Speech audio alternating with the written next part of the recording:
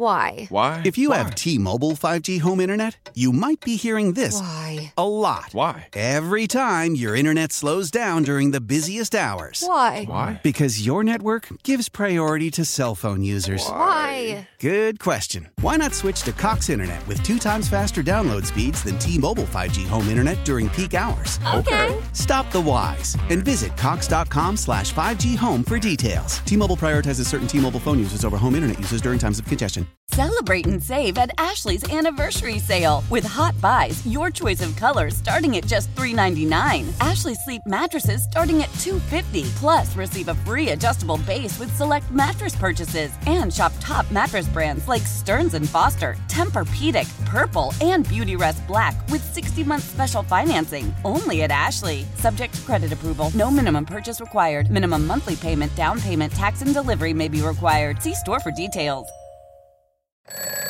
Wake up! Wake up! Mike Mulligan. Bears, football. You know what? I'd like to say you're wrong, Mully, but you're not wrong very often. David Haugh. That was one of the best questions you've ever asked. Yeah, I'm sure it's going to get an answer just as good. Chicago Sports Talk for your morning on 670 The Score. Who could ever have picked the idea of the Philadelphia Eagles, the number 1 seed in the... Yeah, it took you 10 seconds to get to the point where you picked the Eagles last August, and you reminded us of that. Well done. And who did I pick them against? You picked them against the Chiefs. I think you picked this matchup back in August. Well done. We should pull the tape on that. Please predict the Super Bowl matchup. Okay. Bills, Niners, Super Bowl. My Super Bowl, Ravens, Bucks. All right, I got the Eagles will beat the Niners. A couple of teams that didn't win divisions I picked. So I got the Chiefs beating the Eagles in the Super Bowl. Start your mornings with Mully and Haugh, 5:30 till 10 a.m. Great Swami Mully. On 670 The Score. Call me now for your free reading. Let's go. Mully and Haugh, Chicago Sports Radio, 670 The Score. Yeah, that's about right. Call me now for a free reading. That's hysterical.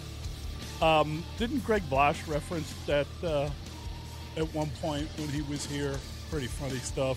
Morning, Molly. Happy Tuesday. And yeah, I guess I think I remember what you're talking about with Greg Blasch. What's the name of that lady? I lost her name now. Miss Cleo? Miss Cleo. Yeah. Greg Blasch referenced Miss Cleo. Hey, I think we should play that every day until the Super Bowl, because just to remind people how ahead of the game you were. Are you going to stick with, though, the... Yeah, you know what's funny? Did you Chiefs. see the line yesterday? The line went crazy. Well, was it yesterday or Saturday or Sunday? Sunday, right? After the game was determined, the line came out at Chiefs plus 2.5, which is kind of a little bit much. And it was bet down.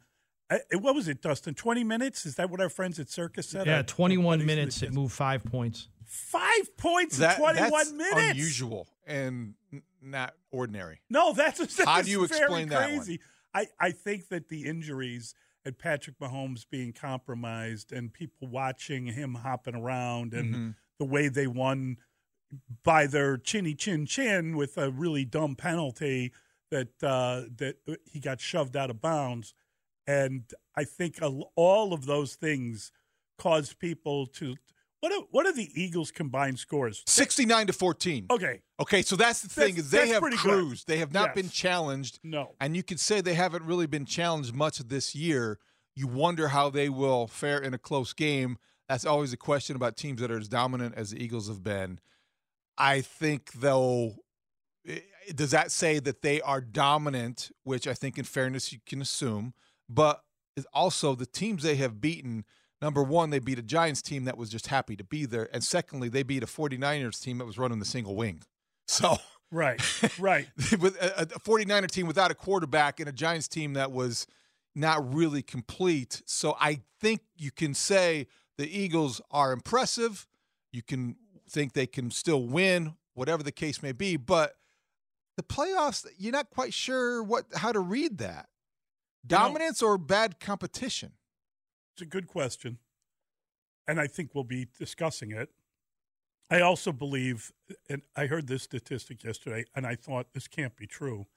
They are going to be starting in the Super Bowl, the same 22 that started the season. That's an extraordinary statistic. When you think about that kind of continuity, that kind of health. Well, they had a lot of injuries. But they're back. It's just they are maybe the deepest team in the NFL. They've got basically 2 defensive lines. They've got basically 2 secondaries. So when someone goes out, they can give them all the time they need to get. When you have 22 starters, that you are kind of game management. It's almost like an NBA team. Well, they were allowed, because of their hot start to the season and everything else, they were allowed to give guys the time they needed, including the quarterback, I guess, in order to have them up and running and ready to play. What's also remarkable, and it speaks to their roster, not only depth but quality, is that you have 22 starters that you like by the end of the season. Well, that's it. That you still believe in. You might have more than that. You might have more. You might have played guys to fill in that you feel like, hey, now they're pretty good players. They're de facto right? starters. Yes. Yeah, they're guys who are your 24th and 25th men that you could live with. But I think that what I'm referring to, is that most teams start out in September, week 1. Yeah. They know that there's going to be attrition, and they're okay with that because they need guys who are not necessarily anything but placeholders. Yes. Please beat me out. Yes. Because somebody behind me is better, but we need to start with me because until he gets ready. And then the Eagles are in the position where they started out with a group that they felt like could win the Super Bowl if they were playing it that day. They were at their full strength, and they had their best 22 week 1. Right. They weren't ascending to anything except for all they wanted to do was, hey, if we stay healthy, we're going to win it all. Yeah. Most teams are like, hey, if we stay healthy, we can get to 500. So That's true. the NFL. Yeah, they didn't really come into the season with a big hole. You think about some of the local teams, let's say, where, and I'm not talking about this year, I'm talking about past years where you're like, oh, God, they're down a receiver. They just don't have a receiver. They got to somehow get a receiver. The Eagles got the receiver. And they have good receivers, and they probably have as good a combination of receivers as any team in the league. Well, that's what makes it really an interesting parallel here in Chicago, because we want to look at what we learned from this Eagles season, and everything about it reflects the faith that they had in Jalen Hurts to get better. And the questions about the Eagles revolved around him, I think, at the beginning of the season. Yes. Not that could he be good enough to start, but could he have this kind of season that was MVP caliber? And he did. Yes, he did. And the thought was in Philadelphia and around the league, if he could, man, are they going to be good. Boy, are they going to be unstoppable. And look at them now. They are, and he is. As I said to you yesterday, if you had told me that he was not going to throw a touchdown and Gardner Minshew would be finishing the game, I would have thought, oh, no, the Eagles have been eliminated. But the reality is he didn't have to throw a touchdown, and Gardner Minshew did finish the game because – That's a great stat and just a quirky fact about the NFC Championship game. The more you look at these two teams, and we have a long time to look at them. Right. There's so much to like about the Eagles.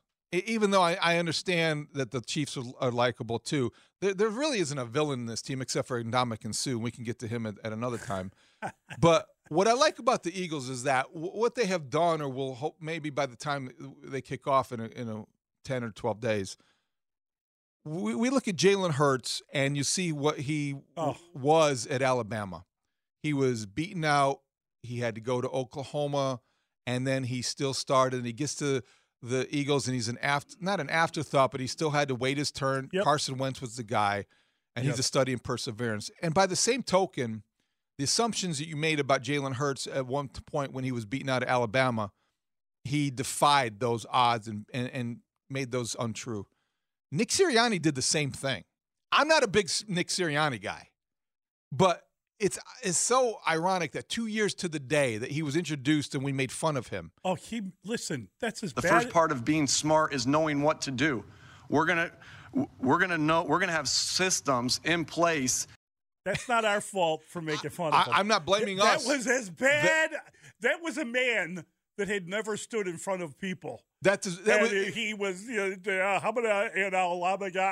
was easy to make fun of him, and as obvious as walking outside this morning and saying, boy, this is freezing. Oh, my God. It was just there to be mocked.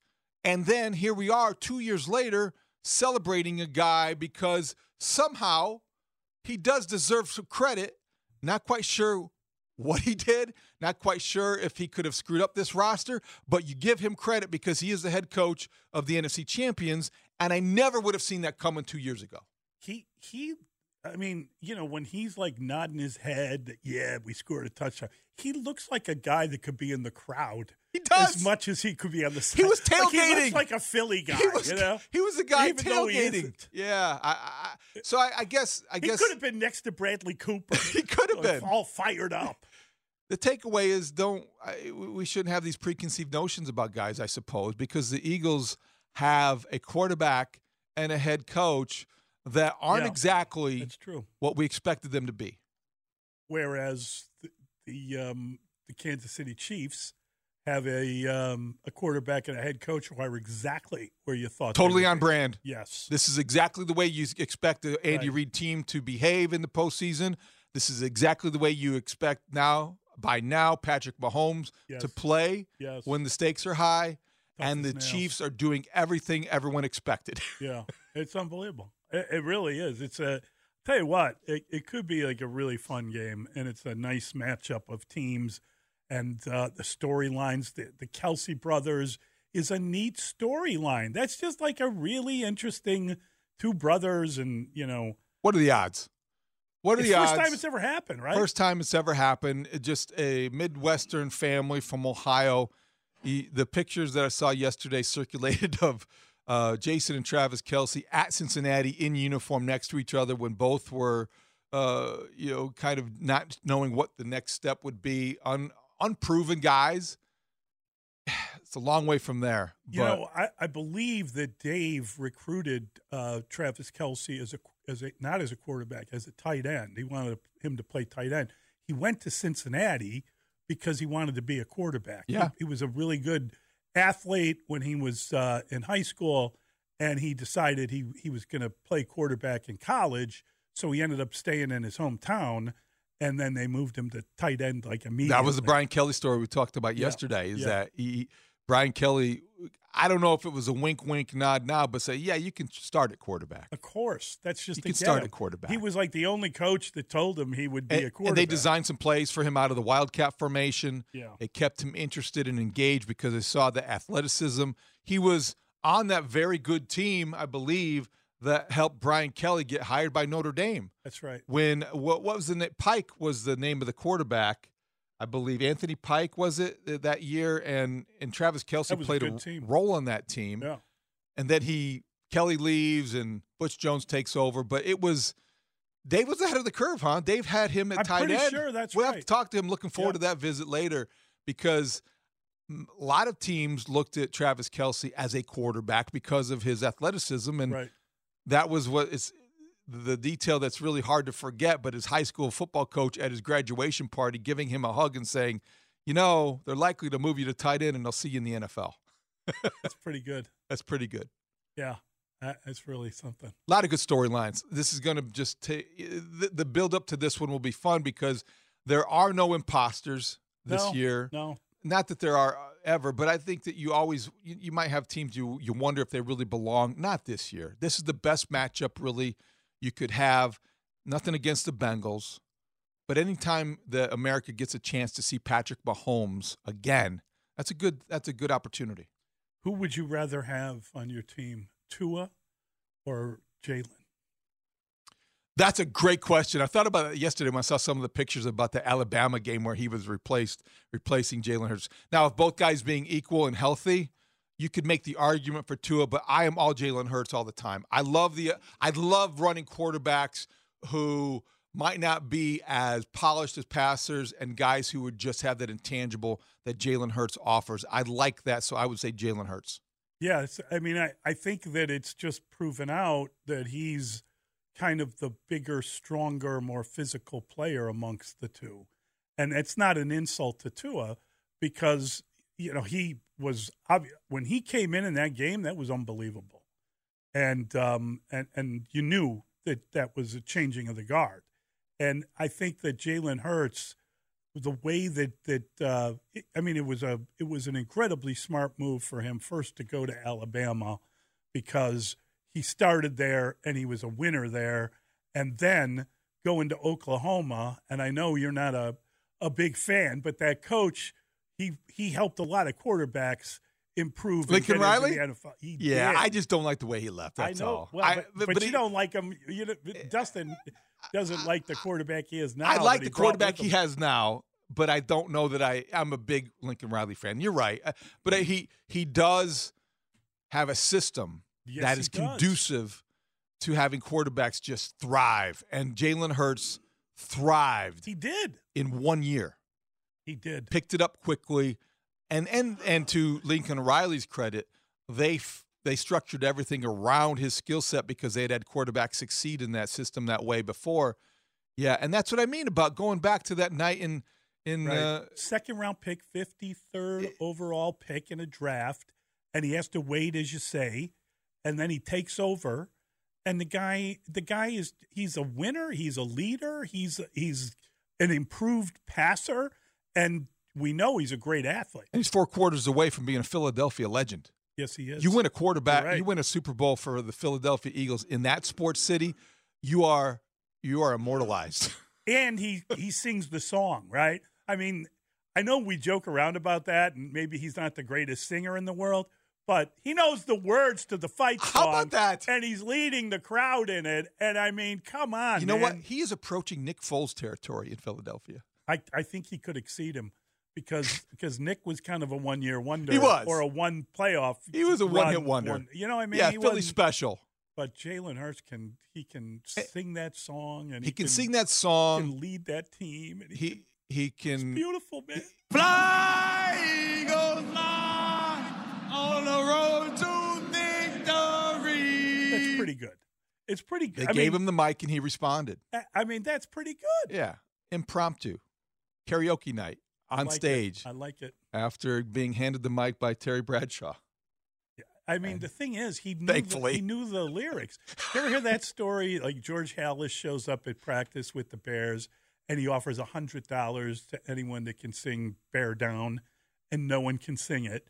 Then the next day he comes in and he offers $100 to anyone that can sing that song, and no one can sing it. And then the third day he goes in, and everyone's learned the song, but he's not offering $100. How genius is that? You get everyone to learn the fight song, but you don't have to pay for it. They didn't know it? They didn't know, all the lyrics of it. They didn't know it through from, I don't think that most players would know every lyric to every He does, though. Fight song. That's impressive. He can sing but the today's entire day and fight age, guys are going to know that probably because they hear it often and it is repeated more smart. often. I think he's he gets that town if that's humanly possible. Well, the one thing he is consistent about, and he does, it's not pandering necessarily. It's intelligent. It's intelligent pandering. Intelligent pandering, yeah. That he always mentions the Philly fans, and he always mentions what it means to the city. Oh, yeah. And smart and savvy guys and leaders like that understand when to press those buttons. Yeah. And no doubt about it. Those are the right emotional notes to hit. When you think about guys that lead their team, do you think, say, Mike Trout? I'm sure he can sing that Philly song too, but I'm not sure he knows what the Angels song is. I'm dreading the cameos of Mike Trout during the Super Bowl just because of Dustin's reaction to Mike Trout being shown. He is so triggered by it, which is why I'm enjoying even talking about it. That's why you brought it up. That's the only reason. But I meant that in a good, respectful way, Dustin. Next time Mickey Mantle decides to show up to Chicago, let me know. And maybe I won't buy a ticket. Mike Trout is, come on, you have to give him his credit. He is the most closest thing to a dominant player that baseball has when healthy. Yeah. But when healthy. Well, there's that. There's that. I wish the Sox had him. Oh, my gosh. Come on now. Let's be honest. I'm Mike Trout. There you go. I got a rumor going on that I'm not going to play center field, and I'm not going to bat third, and all of a sudden now we fire Joe Madden because I'm Mike Trout. That's it's not the baby voice. That's more in the toddler range. That's toddler Mike Trout. Yeah. I didn't realize that we had that at our disposal. That was kind of like what LeBron did Saturday night. That's how LeBron was talking. Hey, by the way, LeBron does that Saturday night, and that was a huge tantrum. Ridiculous and embarrassing. And did you see he didn't play last night? Is that right? Again, I mean. Well, how do you? But it was disciplinary. Secret suspension of LeBron. I love that conspiracy. Isn't that great? That's a great idea. It's not true. I'm totally going That's something Dustin would say. He had dinner plans in New York. I just can't believe if I am a competitor, if I am the guy that is about to break the NBA scoring record, and I have a public moment and meltdown the way that LeBron James did Saturday night, national televised meltdown against the Celtics, and you feel like you were wronged. Your next time out, the first time you can get back on the court, you're sitting, you're wearing a suit. How do you do that? Don't you want to get out there as soon as possible? Take the next night off. You don't do that.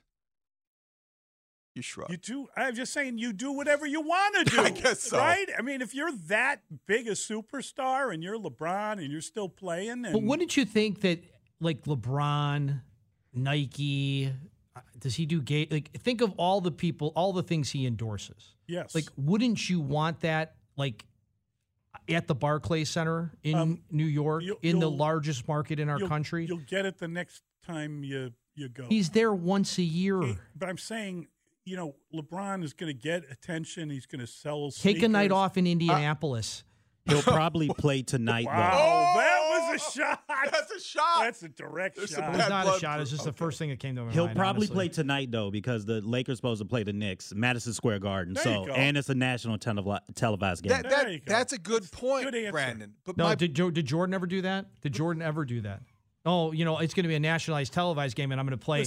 I'm going to play in MSG. So there's no comparison. Load management wasn't even a consideration back in those days. But my whole thing is not even about whether or not it makes sense and where the market is. It's just that from a very competitive athletic standpoint, if I fail as loudly and I feel wronged as badly as LeBron James felt Saturday night, I want to play immediately. Well, I mean, the thing is, when you got the second game, you're LeBron and you want to have your best performance, you can need a little energy. No offense to anyone, but that's just probably the reality of it. And he probably, that took a lot of energy to have that meltdown. It did. It took a lot out of him. He needed some game management after I think he was probably planning to play in both games until the meltdown. Then he thought, exactly. I'm spent. Yeah. I'm and done. Then he thought, Brooklyn, Schmooklyn. Yeah, whatever. I'm going to Manhattan. That bugged me. That's funny, though. That just bugged me. That's good stuff.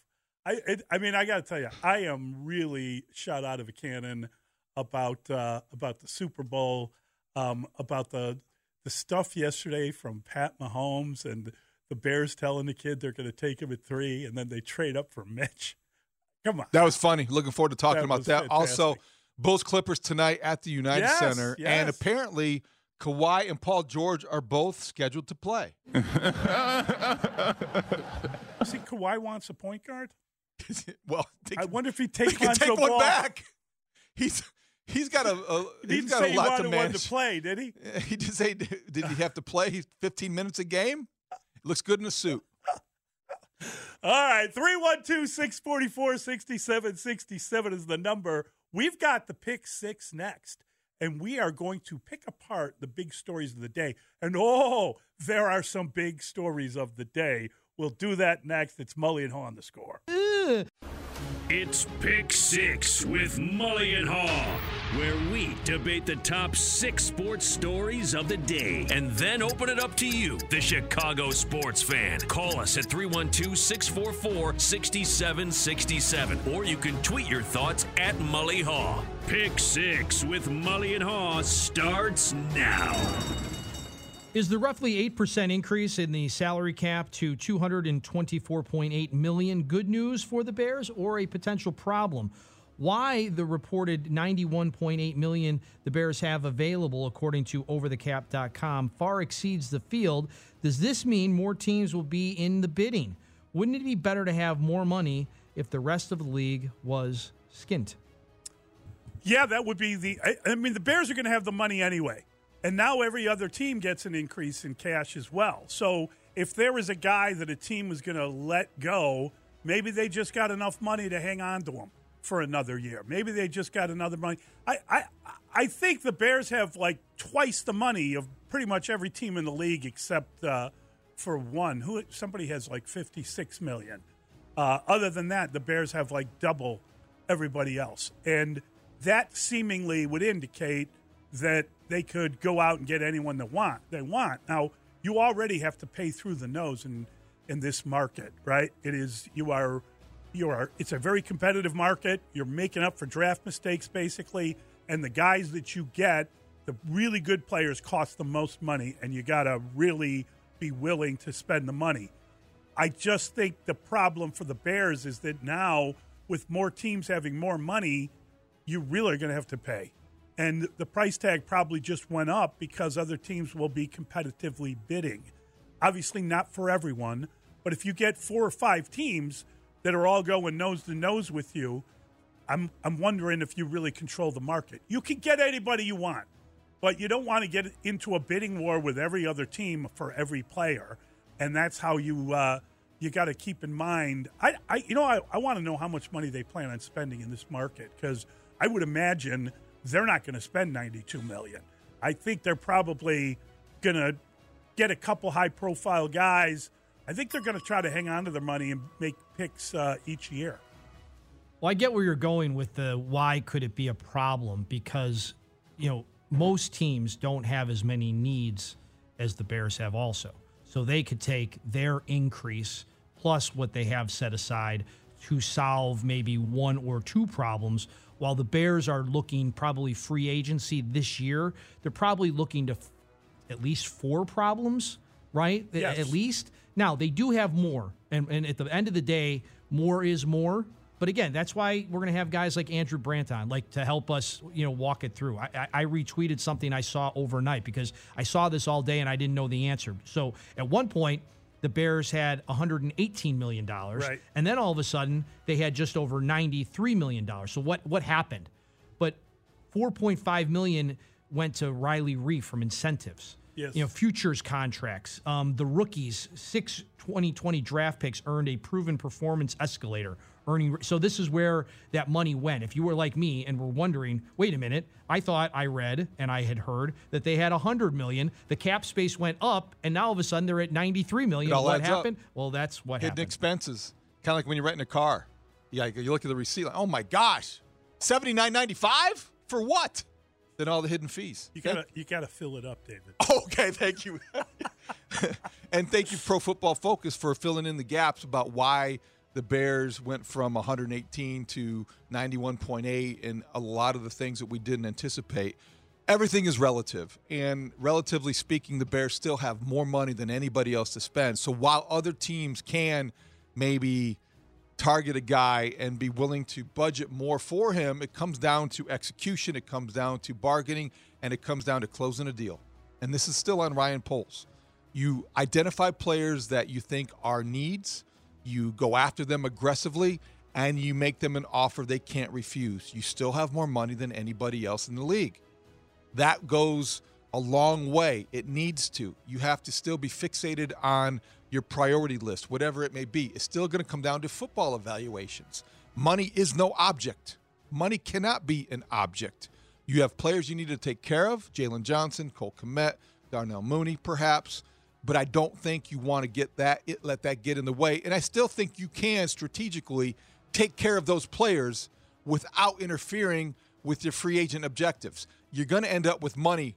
You're not going to spend it all, but you don't need to. What you want to do is go out, make a splash, supplement your roster, get some talent, for goodness sakes. Right. Take care of your own, and then draft intelligently. How many players? 5. That's going to cost a ton of money. 4 impact guys, and role player, one secret Yeah, star. and I think it's sequential. You go after a big ticket item. Right. It's like you're shopping anywhere. Yep. You know what you need to fill a room with. Okay, I want my sectional. I need my big screen TV. I need an ottoman. I need a recliner. How much money of the 92? You think they're spending half of it, 3/4? I think they're spending 3/4 of it. Okay. I would think that they would. By the end of the year, you have this to spend, and you have the need because you know what? The NFC, you could make the argument, is there for the taking. Yeah, I mean it's a big question. Pat Mahomes Sr. was on the afternoon show yesterday, had this to say about his son, that he definitely wanted to be a Chicago Bear. He definitely wanted to be there. He liked everything about it, and he was looking forward to going there. You know, I mean, who doesn't want to be the first quarterback taken in the draft? You know, so there is definitely a situation where he thought that he was going to be there and hopefully be there for a long time. What was your reaction to that interview, that piece of sound, and will we ever get over the 2017 NFL Draft? Great interview. Great to hear from the ex-Cub, Pat Mahomes Sr., the former Major League Baseball pitcher. I thought it was entertaining. And, yeah, that's always going to be the one that got away. Chicago is never going to get over Patrick Mahomes, and that's always going to be the symbol of Ryan Pace and the worst move he ever made. And it also is a reminder of the oversight that was missing in the 2017 draft for the general manager of the Bears no longer is missing. So it's a reminder of why Kevin Warren joining the Bears as a team president is good to have that kind of wisdom and that kind of guidance and leadership. This probably would not have happened had Ryan Pace had better direction, because they would have vetted each quarterback better than they did, rather than said, hey, he looks like me and drives a car like I did in college. Cool, let's draft him. So what you want to do is get past that if you can. It's going to be hard to get over. And if you're Patrick Mahomes, there's a Garth Brooks country song that says, thank God for unanswered prayers. That was one that Patrick Mahomes, he dodged a bullet by having the Bears pass on him and letting the Chiefs take him, because he is in the right place at the right time. Well, Patrick Mahomes is going to be doing a lot of talking. And, I mean, I'm glad Senior came on and talked here. But over the next 2 weeks, so somebody's got to ask him. Somebody's got to ask him, who on the Bears told you that you were going to be a Chicago Bear? That's got to be done over the next 2 weeks. We got to get on the Zoom. Somebody's got to ask that question. Because that's, to me now, that's advancing the story. Because why wouldn't it be Pace? Well, I mean, because the dad couldn't tell it. The dad was asked specifically. They did a nice job with a follow-up saying, who told him that? I don't know, but you know how it goes. They have those meetings. Right. I wasn't there. So, I mean, we could all assume, but I mean, I want to know, right? Now, does Ryan Pace eventually get off the hook if Justin Fields leads the Bears anywhere? But over the next 2 weeks, he doesn't get any credit for it? No? Okay. Why? You passed up Patrick Mahomes. This guy is the first 5 years. Like Coach Ditka said, you quoted Garth Brooks. I'll coach Coach Ditka. Okay, David? Yeah. Cowards and losers live in the past, my friend. You just told me that you need to know who told Patrick Mahomes no. So you are living in the past. But we're all living in the past. We're going to do it. My extra point was we're going to do this for 2 weeks. To quote Coach Ditka, get your mouth shut. Jerk. The bell went off. Jerk. Don't forget the jerk part. Jerk. Get your mouth shut. That's got to be the funniest way of saying shut up to someone ever. And, I mean, if I were told to get my mouth shut by Coach Ditka, believe me, I'd do it. Yeah, that was a great interview, and that was great fun to kind of relive the horrors of the past. That's the sort of decision, choosing Mitchell Trubisky over Patrick Mahomes, that's the sort of decision that will damn a franchise for a decade. You missed an era of success because you did not evaluate that draft correctly. And by all accounts, the top coaches in the league all understood how good Mahomes was. And there was like a little bit of a battle, which is why the Chiefs had to move up to 10 to get him. So, very embittering reality that the guy the Bears took isn't even on the team, isn't starting in the league, right? I mean, I don't know what he's going to do. Nice enough fella, not his fault that the evaluators weren't very good evaluators apparently, and And as you say, David, you make these weird decisions based on, you're interviewing Bruce Arians. I know it's a different guy, and you're interviewing Mark Trestman, and you say to yourself, "I'm Phil Emery. I've been down every dark alley in the league. I've tried everything. I'm a grinder. This guy, he and I have the same life story." Much like Pace looking at Trubisky and saying, God, this guy, he operates like he's some mediocre defensive end from a directional school in Illinois. And the other similarity is that in neither case they had somebody overseeing the process that could tell them the error of their ways. Yeah. Listen, it's a really bad. And then the question then becomes like, how would they have fouled up Mahomes? Because Dustin, as much as you want Pace to get all the credit, he did draft him into a team that basically tried to get him killed for a year. Do you think doubtful Loggins would have had Patrick Mahomes on the path to stardom? No. Oh, boy. Good question. There's Coach Wanstead will be here in studio 7:44. Fire up it on Twitch while you're listening. Over the weekend, ESPN draft analyst Todd McShay said this. I don't think they're going to sit at 2. I think they're going to do everything they can, and I think the Colts are going to be the driving reason. So there's Todd McShay on the 4-letter network. Do you expect Houston to hire DeMarco Ryans as the head coach, and do you tend to agree with McShay, or is it just still too early to say? Yeah, DeMeco Ryans is probably going to get hired in Houston. That would be great, and I think he's a really good coach, and there's a lot of connections with that franchise. I honestly think that that McShay, he's saying that the Colts are going to move up and try to get the number 1 pick to get ahead of Houston. So Houston's going to try to get ahead of them, and that would be unbelievable for the Bears because they could then start packaging the 2nd pick, right? And they could try to be involved in 2 draft day trades and get as much. That's the dream scenario is 2 trade downs and one of those elite defensive studs still there. That would be unbelievable. That'd be the best case scenario. That's the best case scenario. We can fantasize about it. We'll see what happens on the day. Sure. That is the fantasy. You are so right, Mully. Trade down, and I'll make it into a trifecta. Okay, let's add a third. Let's add a third level of this. Let's add then the Carolina Panthers. I guess the question is, how far are you willing to go down to get all these assets for the future, right? Because let's say the Panthers want to come up to all 3 quarterbacks, right? Maybe there's a 4th quarterback somehow, and you just keep going. I just wonder how far, but I love the idea of you trade with the Texans, you then trade with the Colts, and you still get one of the top 2 defensive players in this draft. And now you have 3 picks in the top 60 and a future first rounder in next year's draft. Ideal. That is super duper idea. And I think DeMarco Ryans would be a great pick for the Texans. There's nothing wrong with that choice. Okay, him too. I'd want to go no lower. We're going to do that? No lower than 10. I would like to stay in the top 5, and you have an opportunity to do that. The way these trade offers are being presented in terms of these mock drafts and analysts, you're going to swap picks and probably get 3 bodies.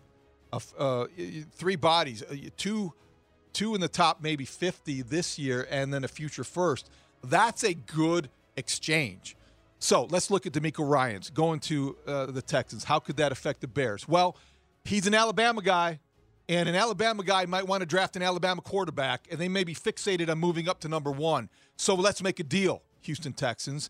You know what? If the Colts don't want that to happen, great. Chris Ballard, we're about to make a deal with new DeMeco Ryans because he wants to take his Alabama guy. What you got? So you weigh that, and you take – that's an auction, and that's what Todd McShay is referring to.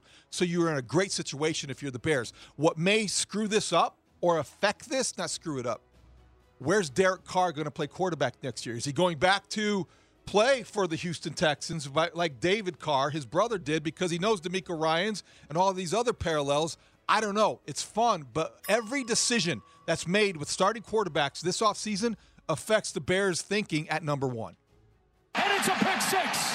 What do you think of the Niners getting the worst news possible on quarterback Brock Purdy, that he suffered a complete tear of his UCL, he'll need surgery, and it'll cost him at least 6 months? With Trey Lance already needing 2 surgeries on the broken right ankle, Jimmy G heading to free agency, what do you believe to be the starter next season in San Francisco? Oh, boy. I feel terrible for Brock Purdy. Awful, because I love that story. You know I did, and I think that he did everything that he was asked to do. Protected the football, managed the games, and won. This is a repair. This is not a reconstruction. This isn't Tommy John surgery per se. He's not going to be out 18 months. It's going to be 6 months based on the information he has right now. That said, he's coming off an injury. Trey Lance is coming off an injury. You're the 49ers, and you are a quarterback away from playing in the Super Bowl. Neither one of those guys you can count on as a starter. Both are unproven. Both are injured. You can't go into next season with either one of those guys as your number one. Jimmy G, see you later. He's off to wherever, New York, Houston, whatever the case may be. Indianapolis, perhaps. So you're moving on. Tom Brady, come on down. That makes the most sense for the 49ers. If not, Aaron Rodgers, come back home. These are the kind of things and these are the kind of standards that they have set in San Francisco. You're John Lynch. You can pull it off because you've pulled off big trades before. Look at Christian McCaffrey. So I think the starting quarterback is not in the organization yet for the 49ers, and I think they're going to go after a big name and make a huge splash.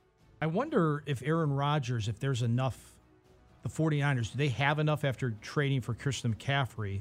Do they have enough to make a deal to go get him? Now, that'd be an unbelievable story. I wouldn't want Aaron Rodgers to be set up so nicely. That wouldn't sit very well. But Tom Brady, that makes a whole heck of a lot of sense, but it seems like the Raiders make a whole lot of sense. But I think Tom Brady would love to win another ring, so that would set up nicely. You feel bad for Brock Purdy, no doubt. But maybe sitting a year and being the backup, you know, he's healthy enough to be the backup, but sitting behind Tom Brady and then being the guy, getting to learn from Tom Brady, maybe that could be the best case scenario for Brock Purdy right now, and maybe it gets San Francisco back to the NFC Championship game and or the Super Bowl. Yeah, you know, I think the Niners got to be in the market for a quarterback. I don't think there's any doubt about it, and they need to be in the market for a veteran quarterback that can come in and just help them win. And they can't wait on a draft pick, and they can't wait on multiple surgery guys, right? So Trey Lance may well end up being the right guy and could have a good career. Problem is he has this ankle, and he needed surgery, and then he needed a second surgery. I think he's going to be ready for the start of camp, but I would be very careful about that.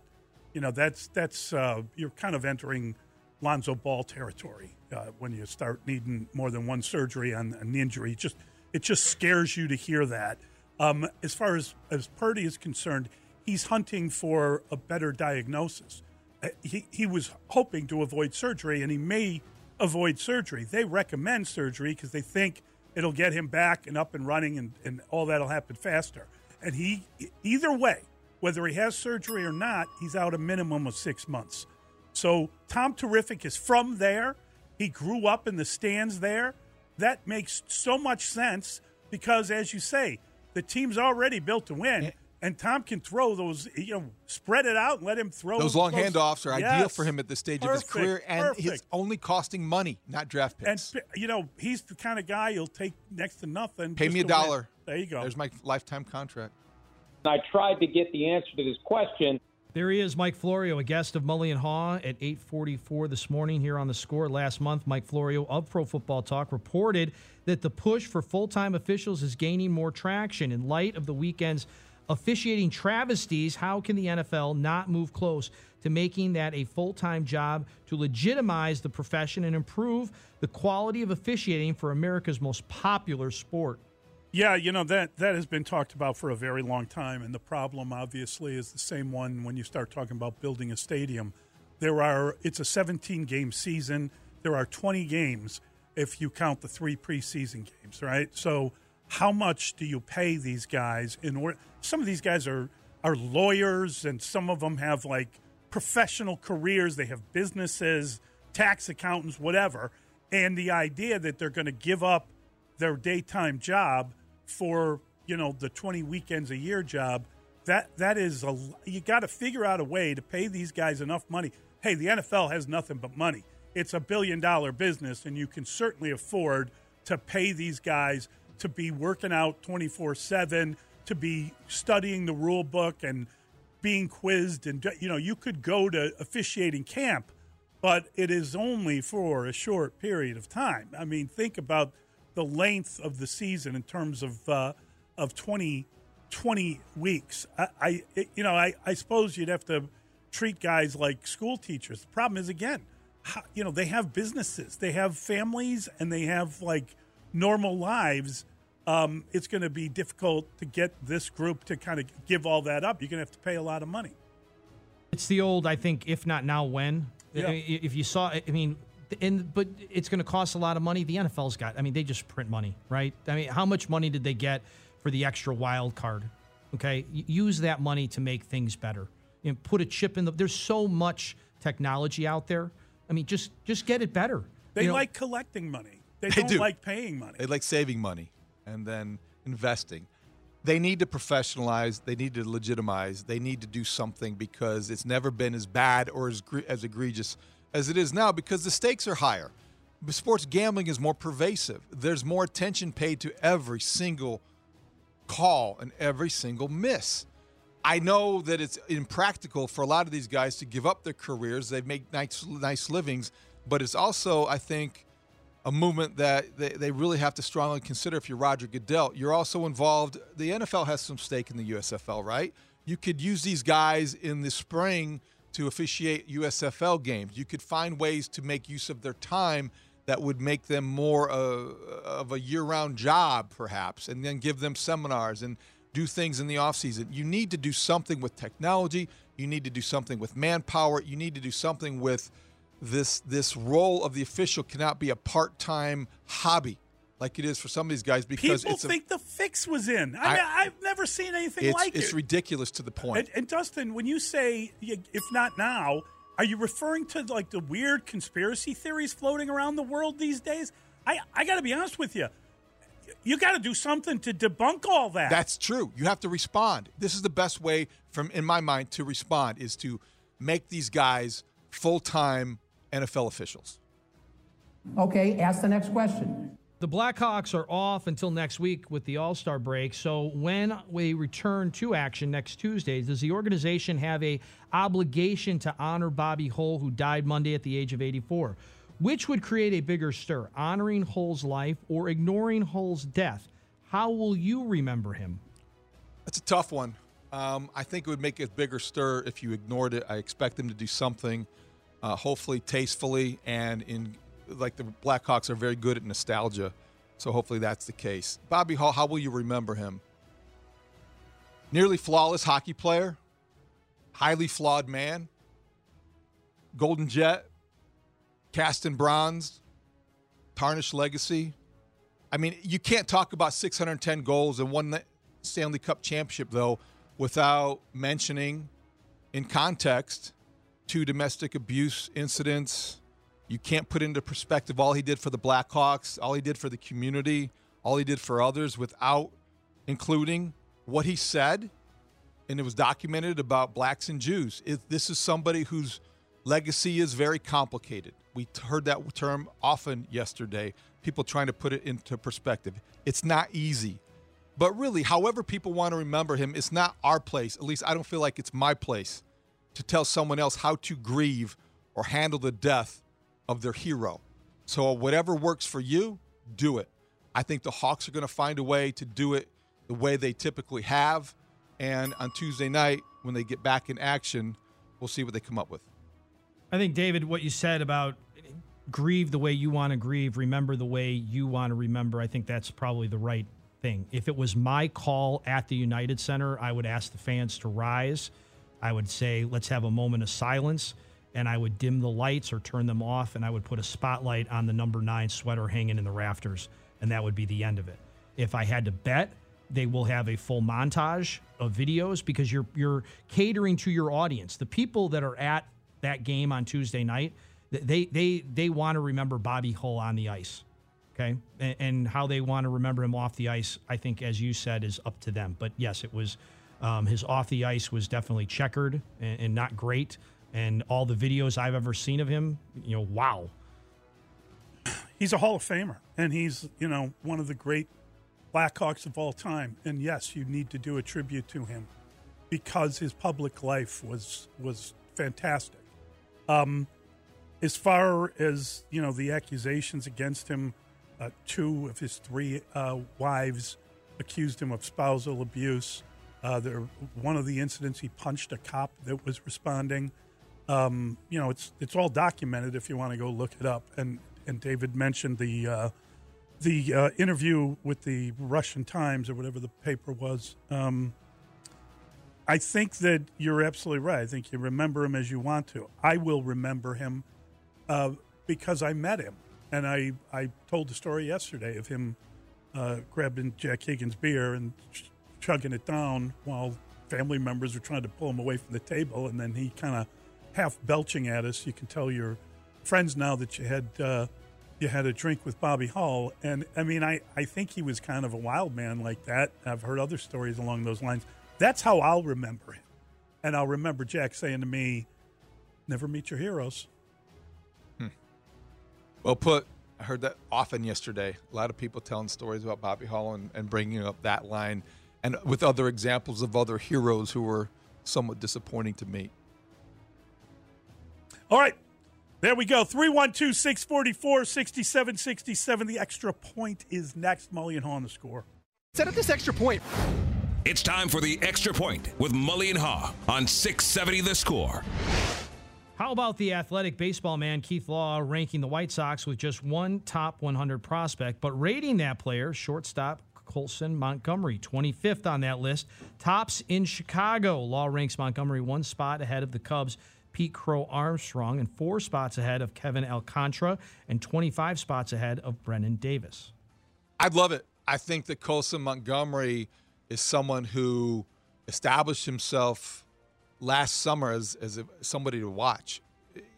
Not that should be a surprise to people who saw him be the first-round draft pick and a lot of hope invested in him, and he's always had success along the way. But it's different when he has the kind of success he had, kind of ascending, had that long on-base streak. He's done everything in the field, and he is the highest-rated prospect in Chicago, according to Keith Law, who is a tough grader. I think Keith Law is a tough grader. And to see Colson Montgomery ahead of Cubs shortstops in the system like Ed Howard, like Christian Hernandez, that's a little surprising based on when he joined the Sox organization relative to when they joined the Cubs. PCA is on the way, Pete Crow Armstrong, and he's not going to be in any hurry. He's going to be in big league camp as well. Brennan Davis, the clock is ticking a little bit louder maybe this season. You'd like to see him, but is he stuck? Is he stopped? Is he stalled in the outfield? The Cubs have 3 outfielders who presumably will be ready to go in 2024 on opening day. Where will they put them? Will they still be here? Let's wait and see. But this is exciting for Colson Montgomery. The problem is when he's 25th, now I want to see, okay, how close is he actually to being in Chicago? Because that is still a team without a second baseman. Well, I think it's good news for Colson Montgomery and the White Sox. I think it's bad news for Tim Anderson, who's coming to the tail end, I believe, of a contract, kind of a team-friendly contract. And, I'm sure Tim Anderson would love to get the kind of cash that was thrown around this offseason at the shortstops. But, could Tim Anderson play second base? Who's the better sure. defensive shortstop here? Do we know that? Is Montgomery the better defender than Tim Anderson? So this can't be bad news. This can only be good news. And hey, listen, what's good is that the Sox have a higher rated guy. That's fine. There's nothing wrong with that. The Cubs have 3. There's guys in the system that are going to be here sooner rather than later. And you got good shortstops. That's important. That's another part of this White Sox second base mess is that I feel like they haven't taken into the shift being taken away into account enough. I just think they're missing that point that you really need to be really good up the middle. Yeah, I think you're absolutely right, Dustin. I'm very curious. First of all, Keith Law doesn't seem to care much for the White Sox, doesn't seem to like their minor league system. I'm just saying, generally speaking, when you talk to Sox fans, they are aware of Keith Law, but they're aware of him not liking their team in any way. he's probably right if you look at the way things have gone, but this kid has been phenomenal. And, it's interesting to read what he writes about Colson Montgomery because he's 6'4", and he is probably a guy that might wind up as a third baseman, to be honest about it, because of his size. Now, the power numbers aren't there. His power hasn't caught up to his size. So he needs to get more power. Given that he's 6'4", his body will fill in. That will come naturally, so he'll have enough of that. But, he had an unbelievable year at Class A and then at High A, and then he moved with the rest of them to the Birmingham Project. Didn't play as well, just didn't really wow everybody. But that was a major step up. And he again, Law writes that he's the 25th best prospect. He also says it's not a great group. He also kind of says the class itself, this year's rankings, a lot of people graduated into the major leagues, and it's not like a really strong group. But, we know the Cubs have an outfield on the way, right? Everybody is well aware of what those guys can do, and seems like they put their team together to account for that, and there will be guys on the way. I wonder about the White Sox. I think that's a great point, Dustin, about the shift in defense being more emphasized than ever, except on the south side. I think you want two shortstops up the middle, like the Cubs do. I agree. I think you're going to need that. And him being 6'4", Colson Montgomery, I don't know if it works against him if he can handle it, if he can be a fluid 6'4". That's maybe not common, but it's not out of the realm of possibility, especially, too, Mully, you know this. They have a guy in the system in Wes Kath that they drafted to play third base, ideally, if he progresses and continues to get better.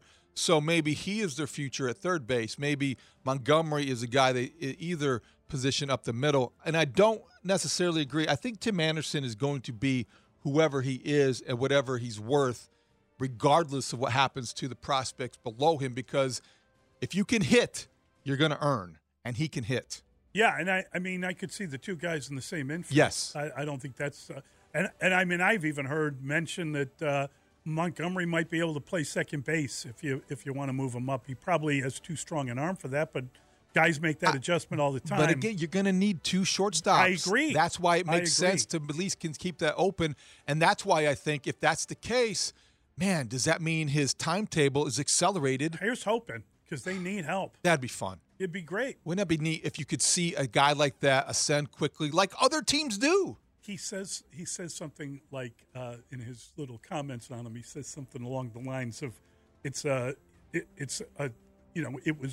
was a real risk in the draft to take a guy from some small town in Indiana that no one's heard. Like he takes a shot at your small town in Indiana. It's always there. Everybody does. Okay. It's just you get used to that after a while. That's fine.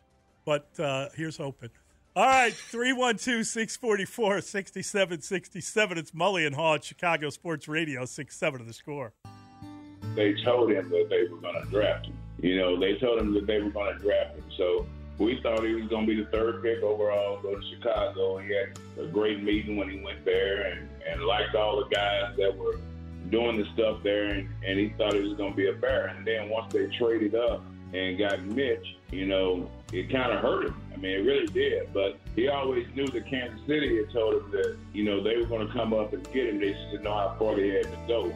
But initially, he thought he was going to be a Chicago Bear. Oh, goodness gracious. That is Patrick Mahomes Sr. That is the dad of the quarterback. He was a Major League Baseball pitcher, and he's telling you what they thought was going to happen in the draft. They thought that Patrick Mahomes with Garth Brooks in the background, David, huh? Because that's the song I referenced during the Pick Six. Good job, Brandon Fryer. Thank God for unanswered prayers. And Patrick Mahomes has to be doing that every day of his Kansas City Chief life, because had he come to Chicago, had Ryan Pace followed through on that vow to draft him, his career would have gone much differently, dare I say. The funniest headline I've ever seen in The Onion was, God answers child's prayer. No, says God. That's great. So the Bears had their, they did not, Bear fans did not have their prayers answered, but maybe Patrick Mahomes did. I think so. He's in the right spot. He has had the first 5 years of his career go as well as he could have expected in his wildest dreams. So I loved that interview yesterday. Pat Mahomes Sr., former Cub, who spent the 2002 season in Chicago, went 1-1 for the Cubs. He bounced around. He played for the Twins, the Red Sox, the Mets, the Rangers, and the Pirates. He said... Where was Patrick born? How old is Patrick Mahomes? Patrick Mahomes, 27, I believe. Wow. So he was here with his dad at that point. Probably. Right? 21 years ago. Wow. Okay. Imagine that. He was in Chicago. Another missed opportunity. Why let that guy go? Why let him out of town? When he's, 3 years old. Couldn't you see the greatness in him then? Oh, but Ryan Pace, that is the mistake that he'll never outlive. Right. And wherever he works again, that's going to be the one blemish on his resume that you cannot remove. Oh, yeah. No, that was a terrible. Going back, though, in that draft, let's face it. Okay, number one, why we're predicting why it might not have gone so well in Chicago. John Fox was the head coach. Yeah. In 2017. Yeah. Dowell Loggins, I think, was his offensive coordinator that year, correct? I don't remember. When did the other guy leave? Adam Gase, before that, I believe. Had he gone to? Yeah. I think it was Doubtful Loggins at that point. Oh, boy.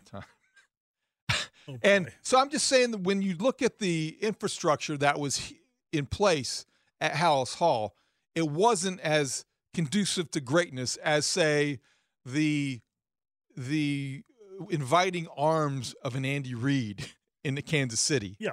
Come here, let us make you into this quarterback. Oh, you can sit and watch for a year. See, everything was perfect about that. Mm-hmm. Everything.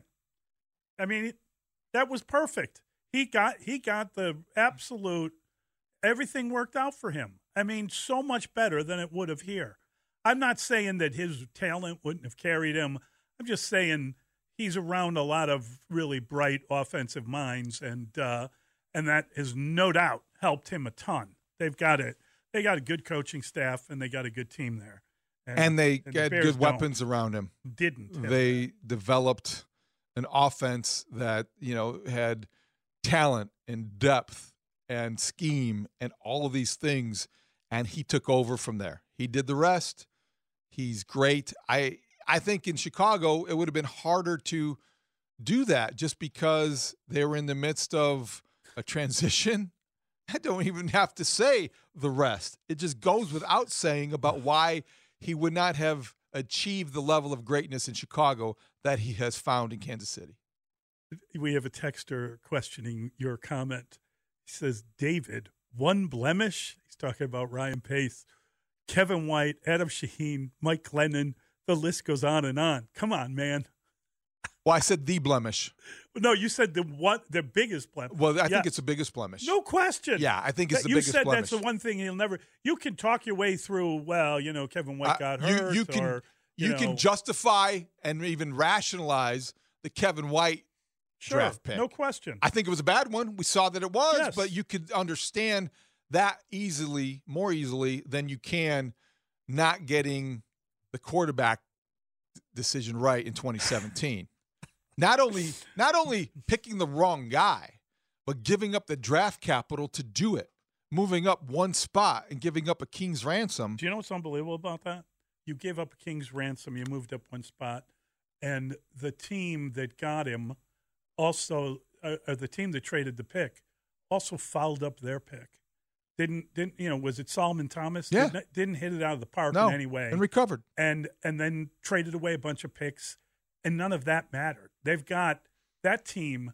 That's a really good team. It's a really good front office. That's a really good smart front office with a lot of guidance and oversight and a lot of collective brain power. You're right. That was missing at Halas Hall in 2017. It's been missing for too long. I don't think it's missing now. And that's what I mean. To bring it into current day, and tell me if I'm overstepping here, because I can do that on occasion. Do you think that I'm giving Kevin Warren too much credit in suggesting that, you know what, I have more faith in Ryan Poles not making these kinds of rash decisions, not having this sort of incomplete process because you have somebody who is a proven professional and decision maker in Kevin Warren overseeing the entire operation. Yeah, I think you are giving him too much credit. And here's why. I think that maybe, just maybe, if, let's say, there's like, what did, was it Warren Sapp? Who was it that said the Bears are moving on from Warren Sapp had the audio last week. Okay, yeah. That's who it was. So let's say he's right. Let's say the Bears want to trade Justin Fields. I don't believe that. But let's say for the sake of this argument that they do, and then he is going to take Bryce Young, whomever. I think that he'll be allowed to do that, but then he'd be fired a lot sooner. You wouldn't give the guy 7 years unless he makes good decisions and looks like he's headed in the right direction. The thing with Ryan Pace that made no sense is he did nothing right. It wasn't like, I think he got Akeem Hicks right. That might be the only free Have we agent. drafted the quarterback correct? No. Have we won a playoff game? No. Have we gotten anything else right? No. Exactly. And yet, let's give him another year. Well, there was COVID and he was in his house for a while. Let's rationalize the heck out of his career. 7 years. So I don't think he gets 7 years with Kevin Warren in charge, but I think he lets this guy make his moves. So you're saying that he's going to let him do his job. I think he's not going to meddle. I don't. I wonder about that. I think it's a fair comment because I don't know if we know, and I wonder to the degree that Ryan Poles will feel comfortable and secure enough about his own ability to do the job and being a first-time general manager at his age. Would he seek help because of that, or would he resist it? Because that's a good question. I don't know. I don't know either, but I think we saw them make some decent moves last year. I read on Bears.com yesterday that they're heading to the Senior Bowl, and they're going to do actual in-person scouting. And they got 4 players out of that game last year. Velus Jones in the 3rd round. Doesn't look like that was a great move. Braxton Jones in the 5th round. That looks pretty good. That was a good move. They saw him at the Senior Bowl, and they got who else? They got Jatari Carter. They got 4 guys anyway. And that's where you find players because that's where typically the best prospects go. And it also gives you senior prospects. The best senior prospects, exactly. Right. And it also gives you a chance to coach them this year, hands-on, and see them in the room, as they say. And we'll ask Dave about that because that's got to be considered an advantage. It's a coup, I think. When we come back, there's a lot of things going on with the quarterbacks this offseason, and maybe we can try to connect the dots and how they all could possibly, conceivably affect the Bears.